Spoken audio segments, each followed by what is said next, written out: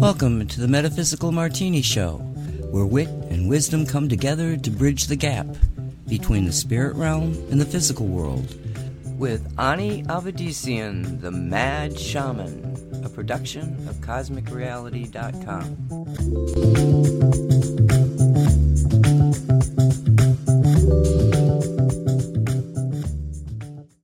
Hello everyone, I'm Ani, Mad Shaman Avedissian.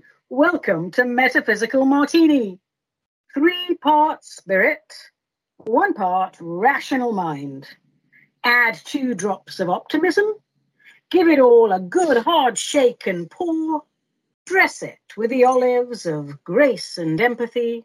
Sit back, sip slowly, and contemplate the wonder of cosmic co-creation. And a hearty hello to you all. Hello, hello, hello. Thanks for joining me for yet another round of cosmic cocktails on this week's Metaphysical Martini, the show that tries to sort out what's true, what's woo, and what gets flushed down the loo. In today's, oh my God, people, you really need to watch 2,000 Mules because you have been played for fools. How many versions of Hillary will they roll out before people realize none of them are actually Hillary? Leaks from Wade versus Roe? Are they just another distraction to further divide the factions? Well, darlings, tickle my tummy and call me a puppy. Things are about to get mucky and muddy. Perplexed, Babylonian hexed. Oh my God, what's next? Strange little world. As always, my darlings, we try to do this with as much dignity and decorum as can be mustered on any given day. And as always, my darlings, we are rarely successful, but we are honor-bound to give it our best shot. And on this show, the Metaphysical Martini Show, we do love the odd shot now and then. Yes, we do. Let me take a sip of today's carefully crafted cocktail.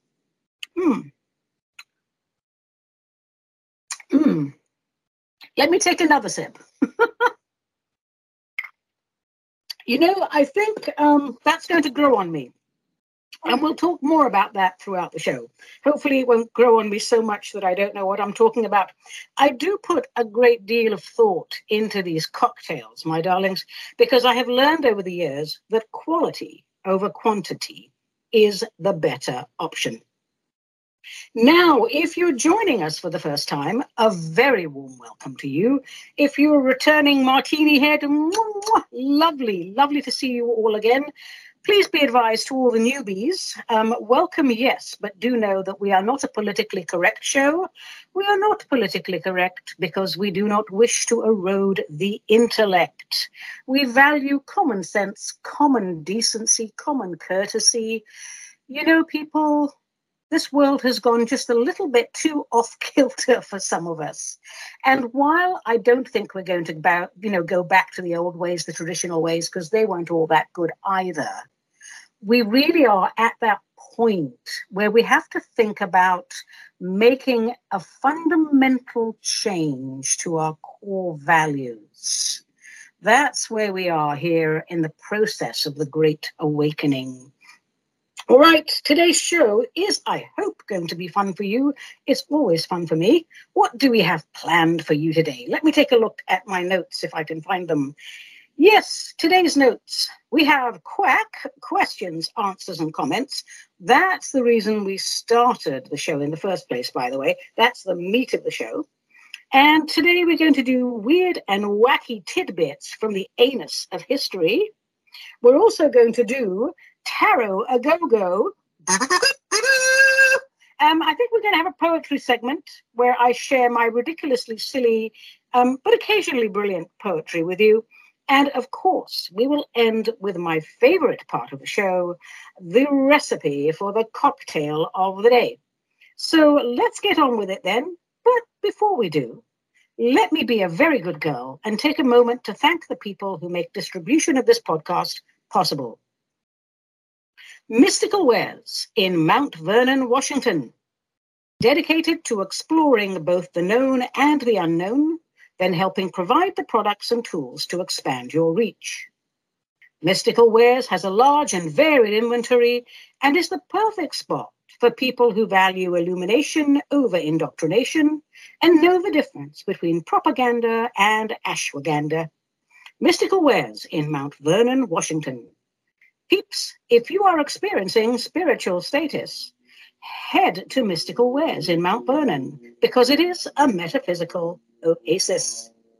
Thanks to everyone at Mystical Wares, and you can reach them online at mysticalwares.com if you don't want to drive all the way out to Mount Vernon. Right, let's get on with the show. Let's start with Quack. Questions, answers, and comments. If you would like to share the pearls of wisdom produced by your pineal glands on this intergalactically acclaimed show, send your emails to me, Ani at aniavedissian.com, or snail mail them to Cosmic Ani, P.O. Box 714, Wilsonville, Oregon 97070, USA. Please, darlings, when you do this, let me know if and how you wish to be identified, because if you don't specify, I will refer to you as omit personal details. Okay, let's shake up the fishbowl of perpetual perplexity and let's see what pops out. Shaky, shaky, shaky, shaky. I really should have a little sound effect for this. I think I'll work on that. All right, what are we dealing with today? I've had more than a few emails and questions about the things that I said on the last show, and primarily pyramids and Elon Musk, two separate subjects, okay? It seems a few people objected to my ideas that pyramids were man-made, and also that Elon played both sides. So please, let me clarify, because after all, I do have a cocktail during the show. So let me respond to these issues before I feel the effects of the cocktail.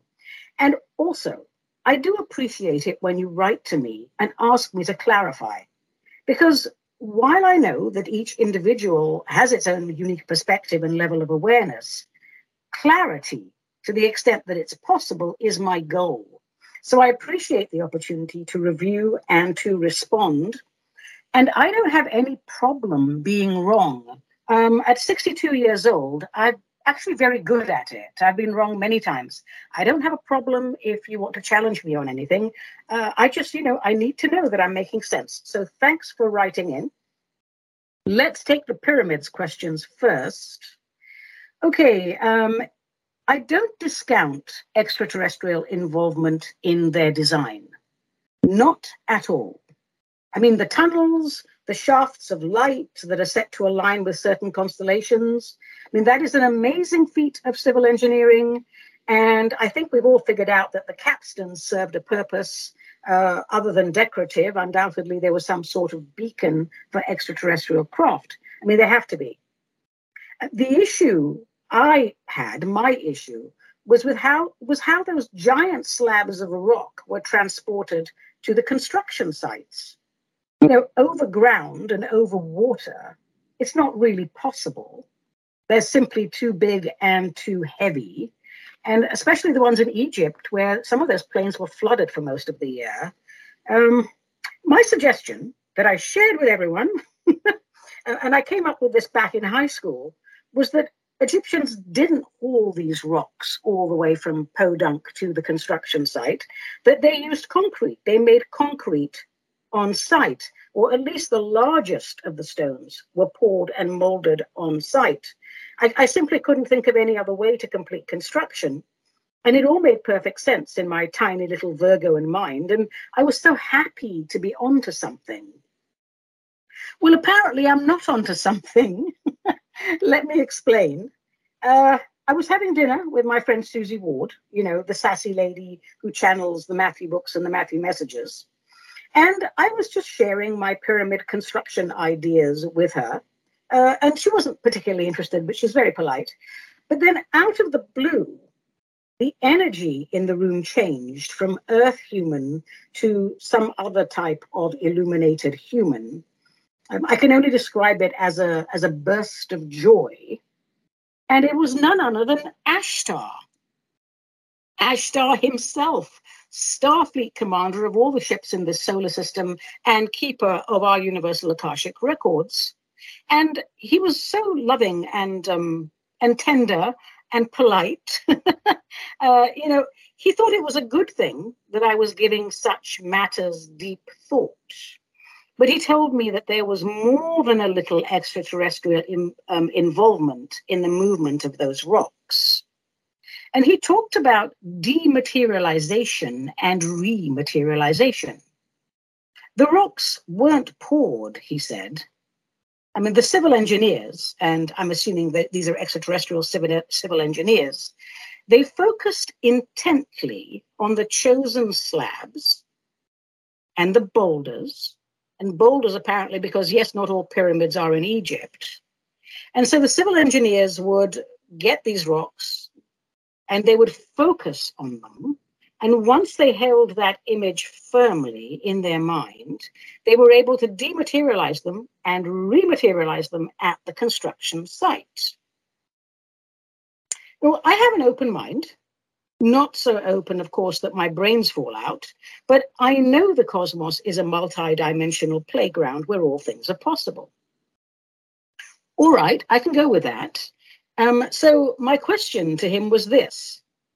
So we see all manner of obvious extraterrestrial involvement in stone carvings. Well, obvious to some, not all, but we see carvings of ETs in space shuttles, control panels and holding those little magic handbags, which modern day astronauts also use. They must be some sort of power pack.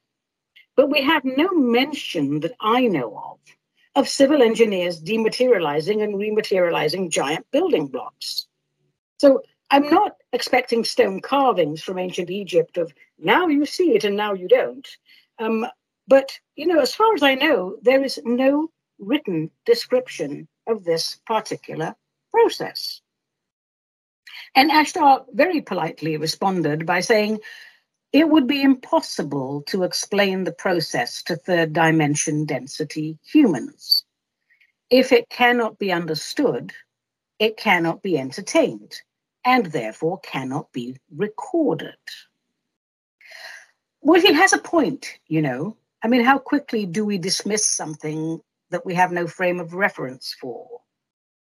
And I do know beyond all doubt that this was Ashtar, because, we have the pleasure of Ashtar's company from time to time, and we have the pleasure of Commander Hatton's company and various other extraterrestrials. But, okay, Ashtar, Commander, sir, I'm going to go along with that. Because when a high-ranking fleet commander and the director of communications, because I think Hatton popped in there really quickly, and he's the director of communications. When they interrupt your social hour to correct you, you would be a fool not to listen respectfully to their input. And once we'd finished talking about the pyramids, they wanted to say a few words on Elon Musk, because they didn't think I provided clarity on the last show. And again, when a high-ranking fleet commander interrupts your social hour to correct you, you would be a fool not to listen respectfully to their input. He thought I gave the impression that Elon was in it for himself. And I want to correct that, because that's not what I meant. And I listened to the last podcast, and I admit I was not clear. When I say Elon plays both sides, he does, because that's how you get intelligence. You want to know what your enemies are up to, right? Keep your friends close and keep your enemies closer. So if the darkness won this war, and they won't, Elon wouldn't go into hiding and deprive the world of his intellect. He would somehow work within or around the darkness and find a way to sabotage it. And I didn't make that clear. And my revered ET military star walker, Commander Ashtar, assured me that Elon was not just a high-level intellect, but a volunteer from an enlightened civilization and 100% humanitarian, here to help advance the human race and free it of its shackles of servitude.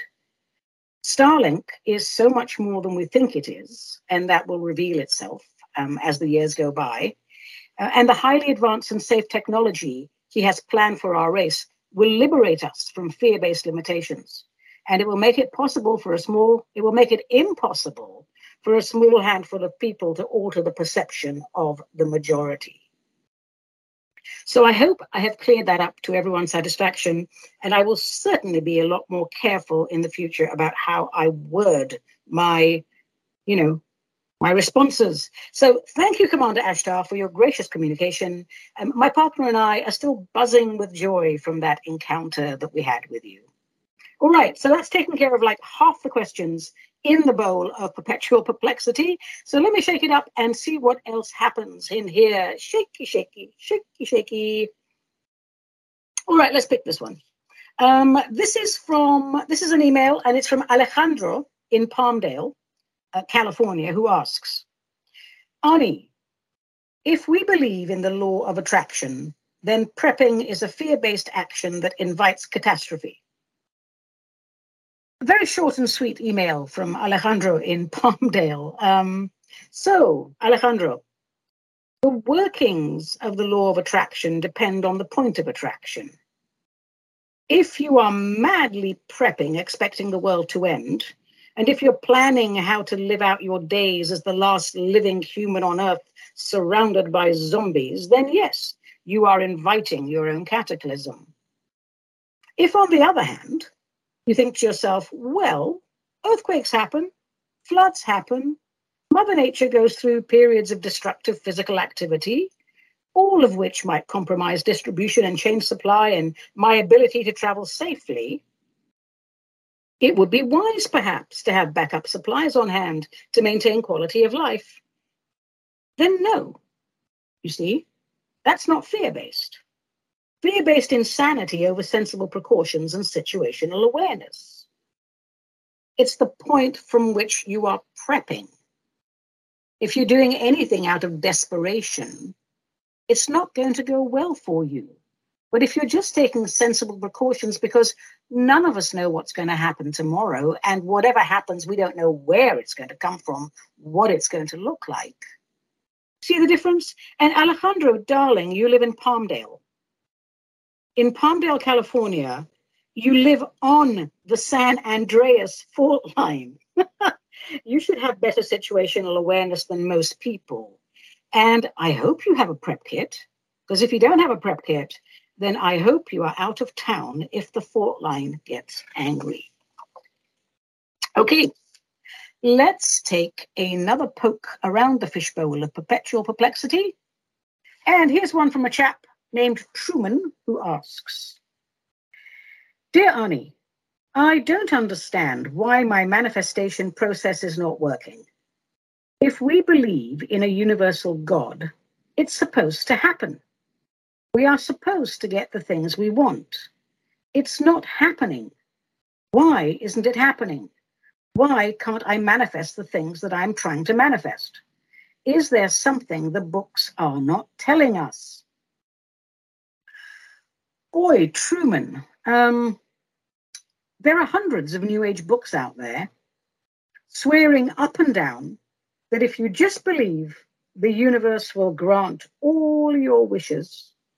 And while in a greater sense that is true, let's examine what they mean by believe. We all believed in the tooth fairy once upon a time. Saying I believe and crossing fingers, that's not going to cut it, is it? And in fact, don't even use the word believe, belief. The word you need is alignment. I believe in the existence of a being named Lucifer, but I assure you, I am in no way aligned with him. Believing in a universal God without developing a close, intimate relationship with it, that's not alignment.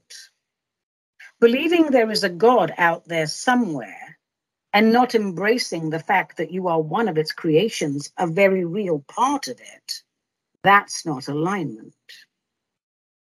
My suggestion is that instead of doing exercises to manifest stuff, you begin a practice of prayerful contemplation.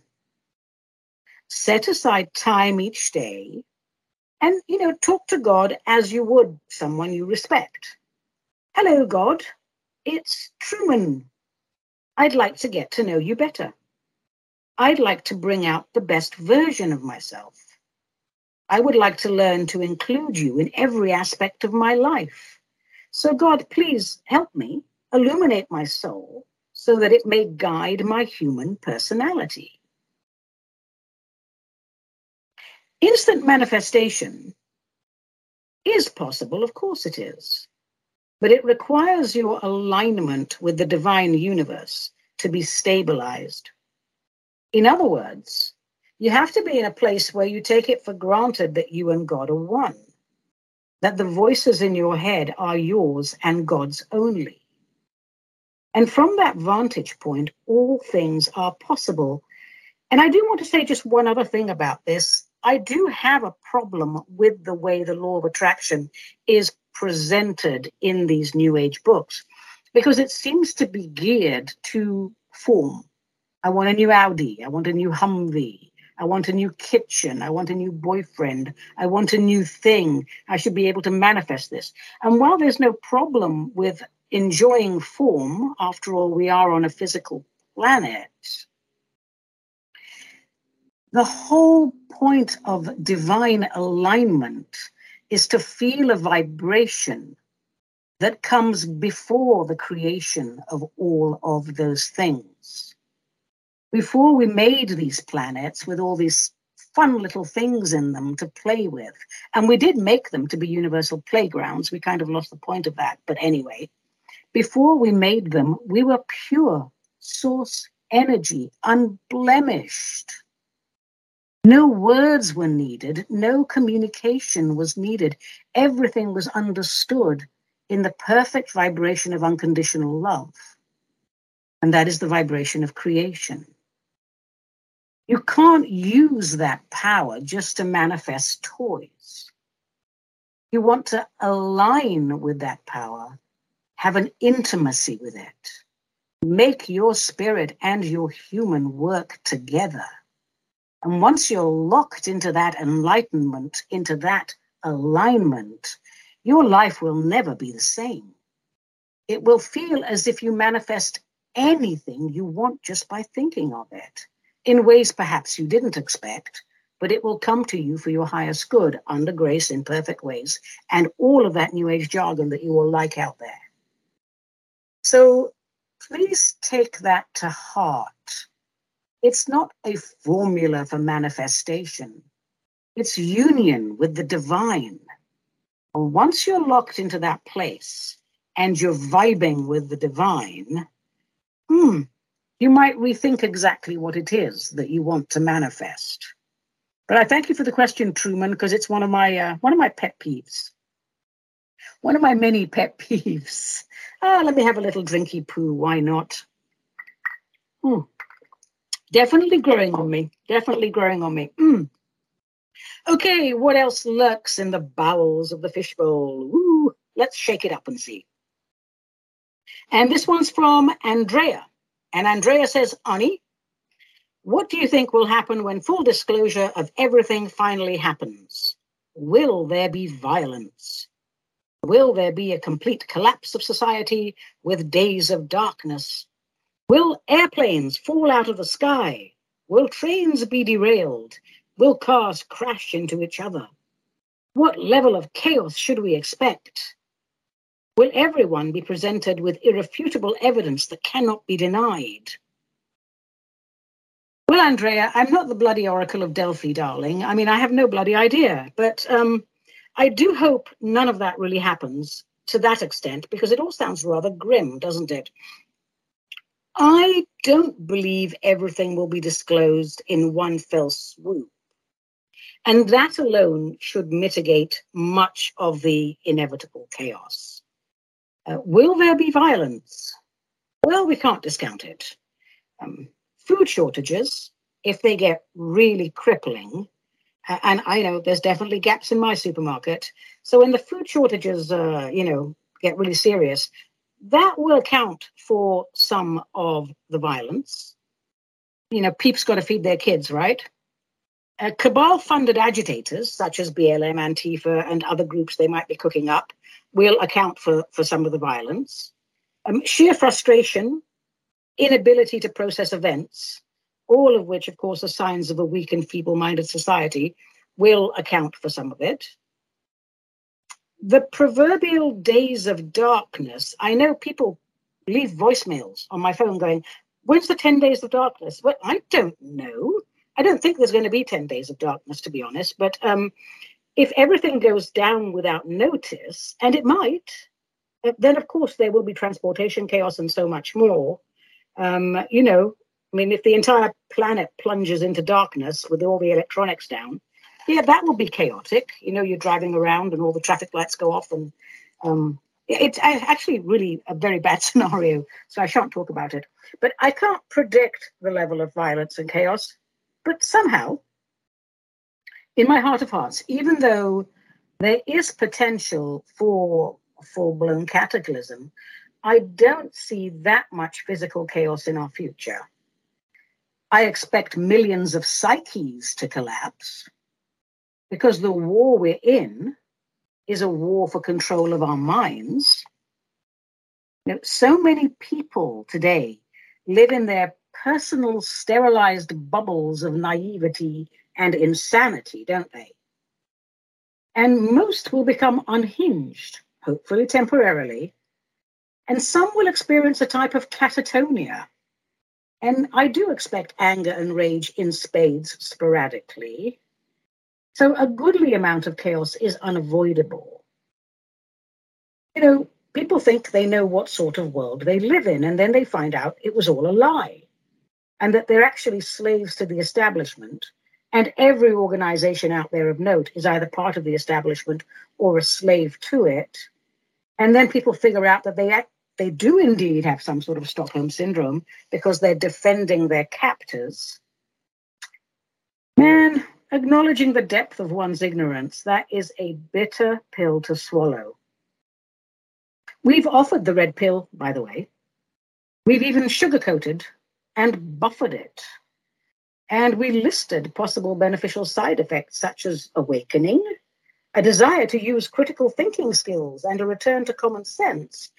We tried oh so hard to make all of this palatable. Take this little tiny red pill, we said. It will dissolve slowly. It will help you understand current events. And I'm truly sorry for people who refused it, because now it's no longer a little tiny red pill, is it? No, it's not. It's a large red suppository. And that, my darlings, oof, ouch, is a very rude awakening indeed. As far as it goes with what did you write here? Oh, providing irrefutable evidence that cannot be denied. Well, we already have it. It just needs focused exposure. But let's accept that some folks, they'll just have too much self-righteous pride to accept they were deceived. The only thing I know for sure, my love, is that the light wins the war. So many people, there are so many thought forms, and it's not possible to predict timelines while people are actively changing their minds. But we have reached the critical mass. We are winning this war. It just needs to be exposed. So, huzzah for that. In fact, that deserved a little kazoo chorus there. All right, let's see what else is in the fishbowl of perpetual perplexity. Da, da, da, da, da. Okay, this one is from Omit Personal Details. And, oh boy, if I had $1 for every time. Okay, this person, anonymous person, says, years ago, you said Obama was a higher level soul who came in to serve the light. I guess you were wrong. Yes and no. I was right about him being a higher level soul who came in to serve the light by keeping things stable while mankind ascended. How quickly he was corrupted is another matter. He didn't come through for the light, did he? No. And his downfall, his veering from his true path, served as a warning for other light beings projecting themselves into human bodies and thinking it would be a walk in the park, waking up humans who had over decades morphed from engaged citizens into cattle-prodded consumers. So there we are. We're all very disappointed in Obama, but there we go. People underestimate the cabal. You know, these guys have been at it for thousands of years. They know how to corrupt. They know how to terrify. Believe me, I've had decisive contact with them. All right. One more question, and I think then we can move on to other segments.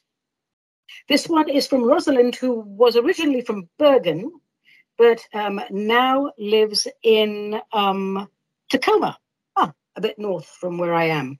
All right, so Rosalind says, I have experienced weird symptoms recently, and all in the last 6 months. I have mood swings, which are uncharacteristics, and then she puts in brackets, no, it's not a ladies' issue. She also says, I cannot regulate my body temperature and often become clammy. I am restless and agitated. My eyesight suddenly, as if out of the blue, is not as sharp as it once was. I have joint pain in my ankles, and most nights I do not sleep well. My friend, who is a Reiki worker, says it is probably ascension flu and temporary. Do you have any insight? Let me have a sip of my cocktail, Rosalind. It's actually grown on me now. It's quite nice. Okay. Rosalind, my darling, while ascension flu is a thing, 6 months, I'm not sure that that's actually temporary. You know, I don't know what you look like. You didn't send me a picture. But as I talk to you now, my throat is very, very sore. And I feel like there's a lump on my thyroid, a small lump. So I don't know, if you do medicine, I understand if you don't, but I think you might have a thyroid dysfunction because I would have a medical checkup. Yeah, I definitely feel it now. Oh my God. I think you have a thyroid dysfunction. So a little medical checkup, if I were you, it can't hurt because 6 months, all right. That's my input for you, Rosalind. I don't discount ascension flu. It is real. But that little throat lump, yeah, go see your doctor. Okay. That's it for Quack today. Questions, answers, and comments. And many thanks to our listeners for writing in. We do love hearing from you because otherwise we just think we're sitting here talking into the ether. So it's just really lovely when someone writes and goes, I listen to your shows. Like, woohoo, huzzah, thank you so much. Lovely. Give me a reason for living. All right, what shall we do next? I know what. Let's share some weird and wacky tidbits from the anus of history. And these selections today, they're from our recent history. So here's one from 2014, and it's from Scotland. And I'm reading here. I'm reading because that's what I do. That's how the words come off the page here. An Asda shelf stacker has relived the moment she was hunted down and attacked with a wine bottle by a former countdown champion after she posted a bad review of his book online. Paige Rowland, 18 years old, said she feared for her life when Richard Brittain smashed her as she lined up boxes of cereal in the supermarket. He had used the internet to find out everything about the 18-year-old, including where she lived and worked, after reacting unkindly to her unflattering analysis of his self-published title. The 28-year-old wordsmith, who was crowned winner of the Tea Time TV quiz in 2006, then travelled 500 miles from his home in Bedford, England, to the town in Fife, tracking Miss Rowland down to her place of work and hammering the glass bottle into her skull. What an absolute wanker. The blow knocked her out and left her with a gash in her head for which she was treated in hospital. And so he got picked up by the Glasgow sheriff, didn't he? Yes, and he went to court. And, after this whole incident, Miss Rolland told the mirror, had he hit me any harder, I could have died. My first thought when I realized I'd been assaulted was for my mum and how awful it would be for her to get a phone call saying I had died. The court heard that the aspiring writer had uploaded a part of a published book of his that was called The World Rose onto a website called Wattpad, where people can read and critique literature by others. Darling, if you can't take criticism, that probably wasn't a very good idea, was it? So this Miss Rolland, she read the excerpt and she left comments about it. And apparently she didn't like it. The feedback was negative, and she made some other, comments. And so he drives up and smacks her on the head with a wine bottle, but it seems that he had already stalked her before. What an intensely dysfunctional chap this is. Really and truly. I couldn't believe it, she said. The attack has left me nervous and fearful.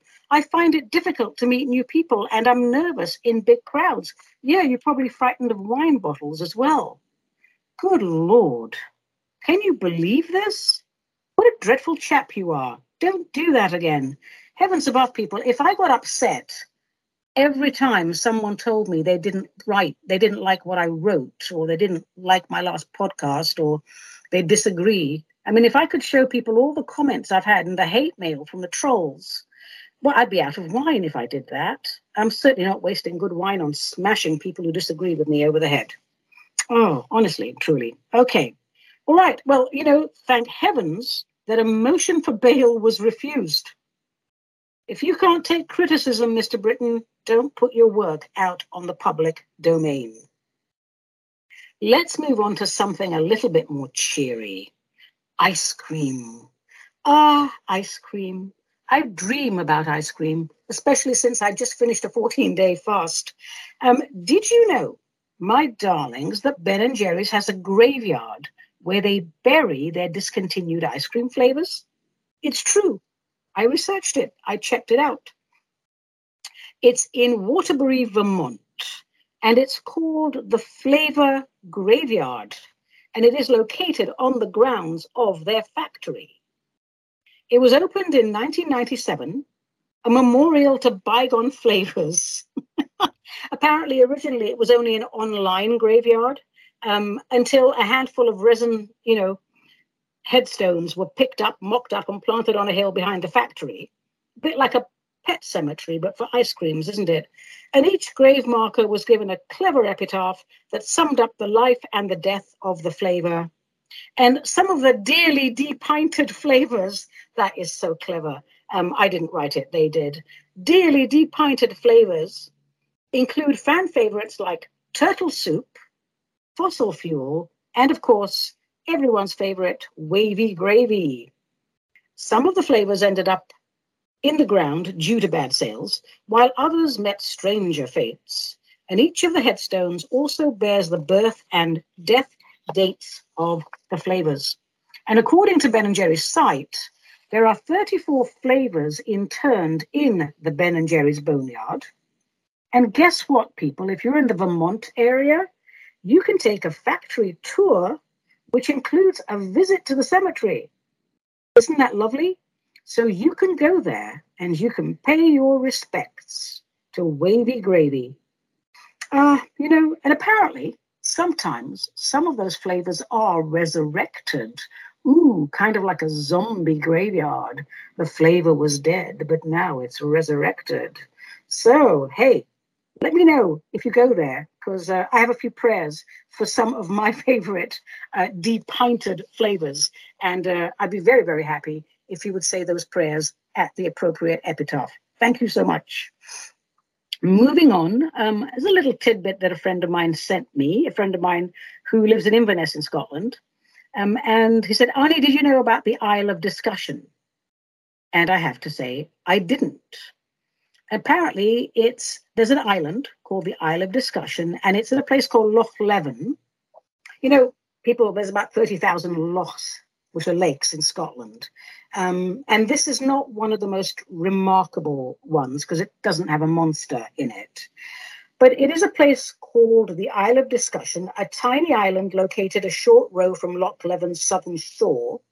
And for hundreds of years, arguing members of the Clan MacDonald were sent to the island by the clan's chief and had to remain there until their disputes were resolved. And to help the feuding parties come to a swift and hopefully peaceful agreement, they were left with a supply of cheese, oatcakes, and Scotch whiskey.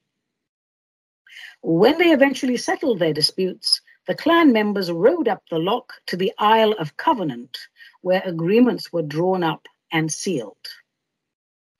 Now, using alcohol to end arguments might seem counterintuitive, and often it is, but according to the sources, this traditional practice bore surprisingly peaceful returns. In the past 1,500 years, there's apparently been just one homicide in the region. And okay, so maybe it is a good idea, not just because of the whiskey, but, removing the feuding parties from the rest of the clan where gossip and other people's petty, ego-driven agendas can't fuel the fire. That's really nice. So you boys have got a problem. We're going to row you out onto this little island in the middle of the loch. Here's some whiskey, here's some oats, and here's some cheese. A very explosive combination, in my opinion. But you can't return until you make peace. I like that idea. I really do. I might try that one day. I'm not going to go all the way to Scotland for it, though. There must be an island on the Willamette here somewhere. Well, my darlings, I think that's probably it for weird and waggy tidbits, so weird and wacky tidbits from the anus of history.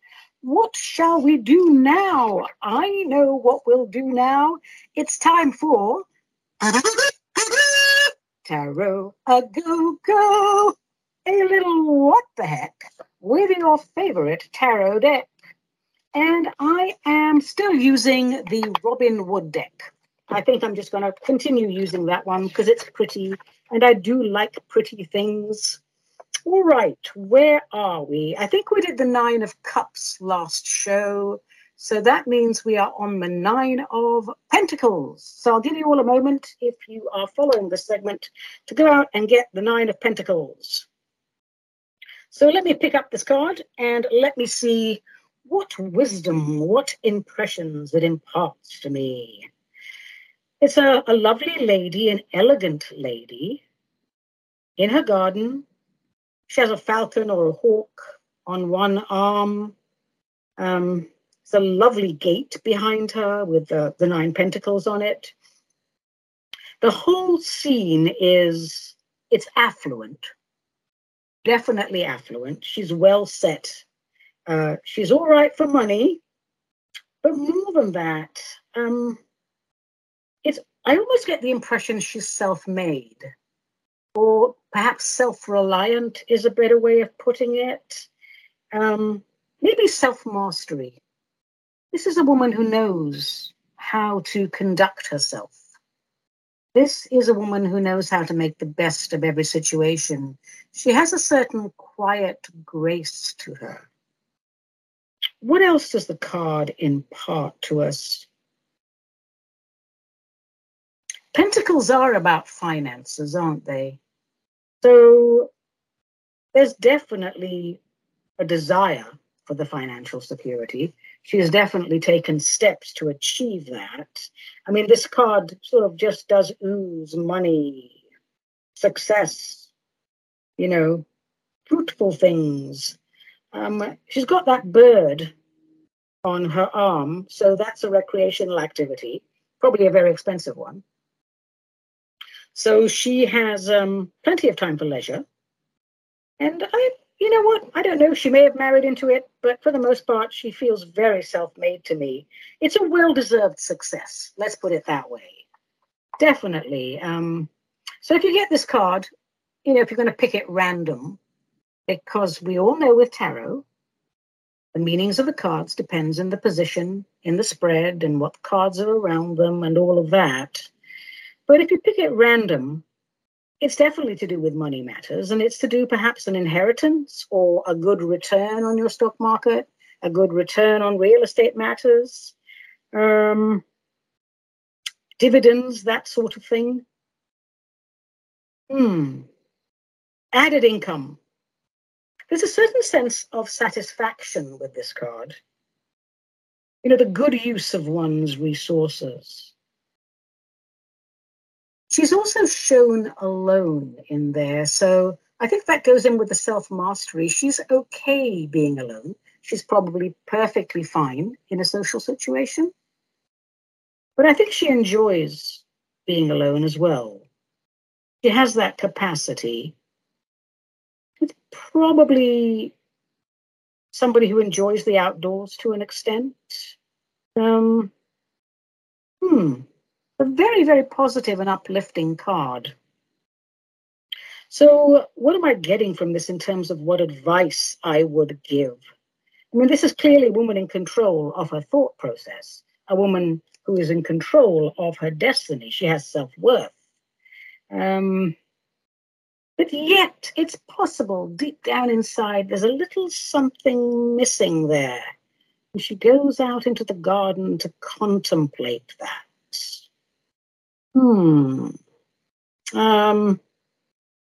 What else do I get from this in the upright position? There could be so much. Besides the money aspect of it, I feel that we should definitely explore how comfortable we are with our own voice. We should explore how comfortable we are being alone. I get that. And tomorrow I might get something else. So, that's the way with tarot. You don't just open a book and read the, definition of it. It's a relationship with the card. You form a relationship with the people in the cards so they can talk to you and tell you what's going on in their head pertinent to the seeker's question. Let me turn her upside down. Bit rude, really, but let me do it. And then let's see what she's like in the reverse position, which we also call the challenged position in tarot. Well, okay, it's not going so well now. You see, she's upside down. I don't think you're going to get the financial yields that you thought you were. And there could be many reasons for that. I mean, it could be the Great Reset, for all we know. But it could also be that you've made some bad decisions. I get the feeling there could even be theft in this. Some sort of deceit and theft. When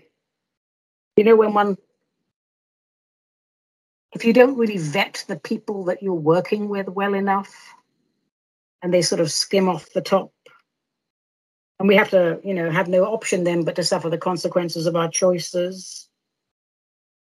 Could also mean dirty money, polluted money, ill-gotten gains, as they used to say back in the day. Certainly some sort of financial setback with this,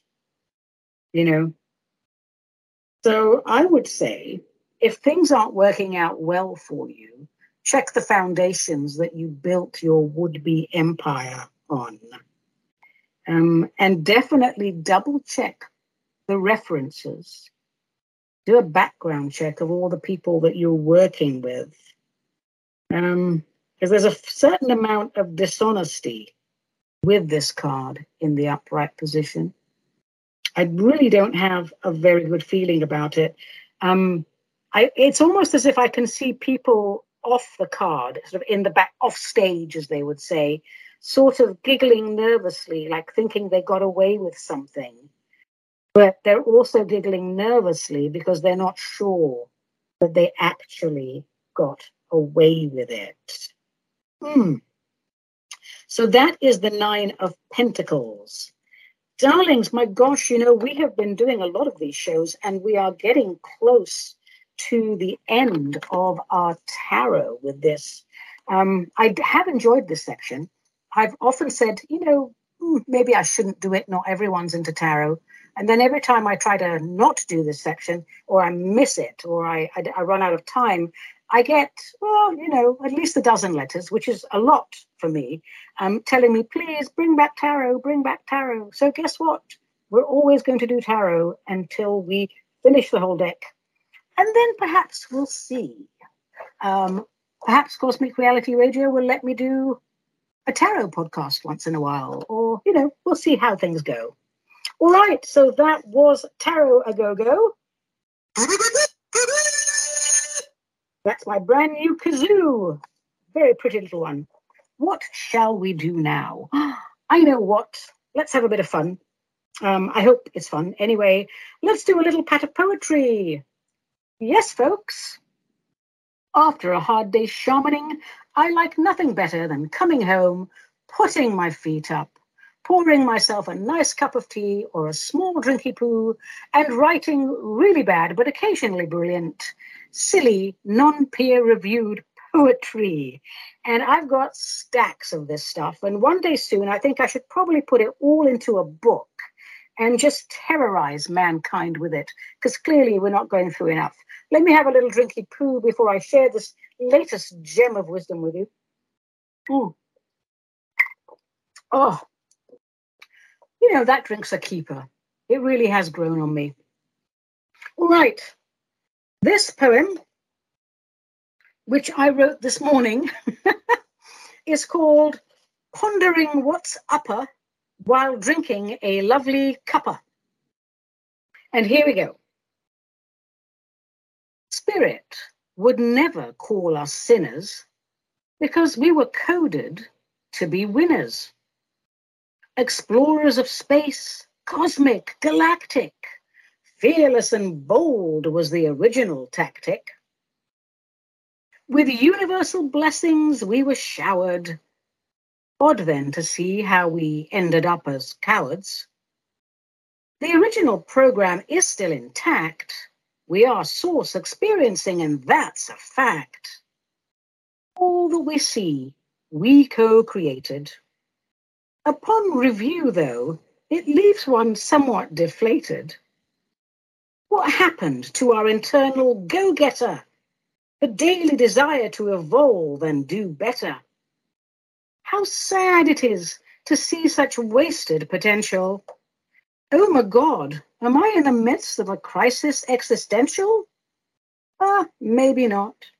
Perhaps I'm just fed up, waiting for mankind to cut through the BS and to giddy up.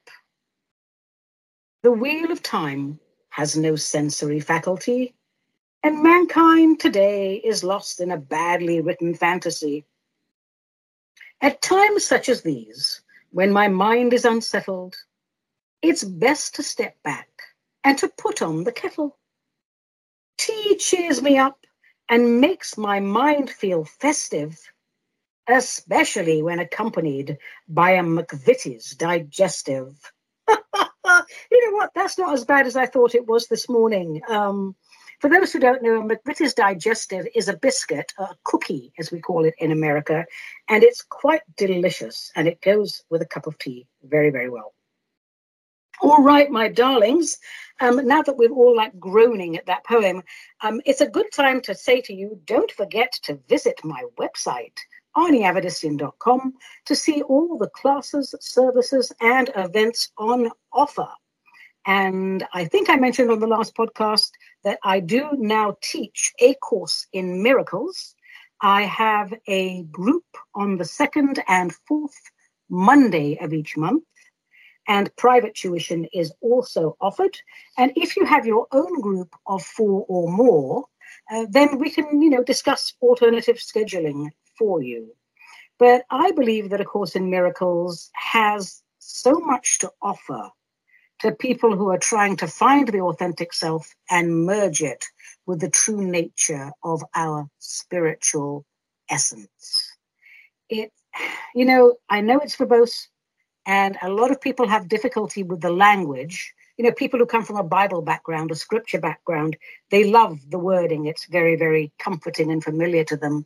People who are a little bit more secular find it a little bit too much like religion. But you know what? That's just the way it was written. And there's gems of wisdom, even from the medieval times. I mean, this is from the 70s. But, there's gems of wisdom from medieval times that has similar language. And we're not going to dismiss it just because they use, different descriptives and different pronouns. And don't get me started on pronouns. So visit my website and see all the lovely things I have to offer. On the 21st of this month, I believe it's the 21st, it's a Saturday. If you're really interested in learning about the Khazarian Mafia, I have a Cosmic Conversation you can sign up for. So go to my website and click on the Cosmic Conversation page and learn all about a whole bunch of Mongolian shamans who ended up actually ruling the world. My darlings, oh my gosh, it's happened again. It's almost the end of the show. I do hope you enjoyed listening in as much as I enjoyed recording it, because I mean it when I say it's always a pleasure to spend time with seekers of truth and peace. And in that spirit, let's talk about today's spirit in the form of the cocktail du jour, which was an opera martini. And here's how you make it. 3 parts gin. I recommend you use Bombay Sapphire for this one. 1 part Dubonnet Blanc, which is a sort of a fortified wine vermouth, but don't substitute vermouth. Use Dubonnet Blanc. And 1/2 part of the Maraschino cherry liqueur, and don't use the cheap, nasty stuff. Use Luxardo. So you combine all of these ingredients into a cocktail shaker with cracked ice. I'm really big on cracked ice. And you shake well, and you pour into a chilled cocktail glass, and then you dress it with a lemon twist. And it's really quite yummy. I'm going to take my last sip now. And as I do so, I salute you all and send you all my love. That is delicious. I'm glad this is a podcast and not a video, because I dribbled some of that. Oh, really very, very yummy. Well, darlings, I think that's it for today. So remember, folks, cocktails are great if they are an occasional treat.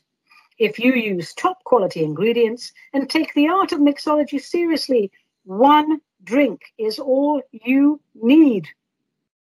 I'm Ani, Mad Shaman Avedissian. This was Metaphysical Martini, a production of Cosmic Reality Radio, to whom we are most grateful. Mwah, mwah, mwah. Until we meet again, check your common sense meters, and above all, let the spirit inhabit the human.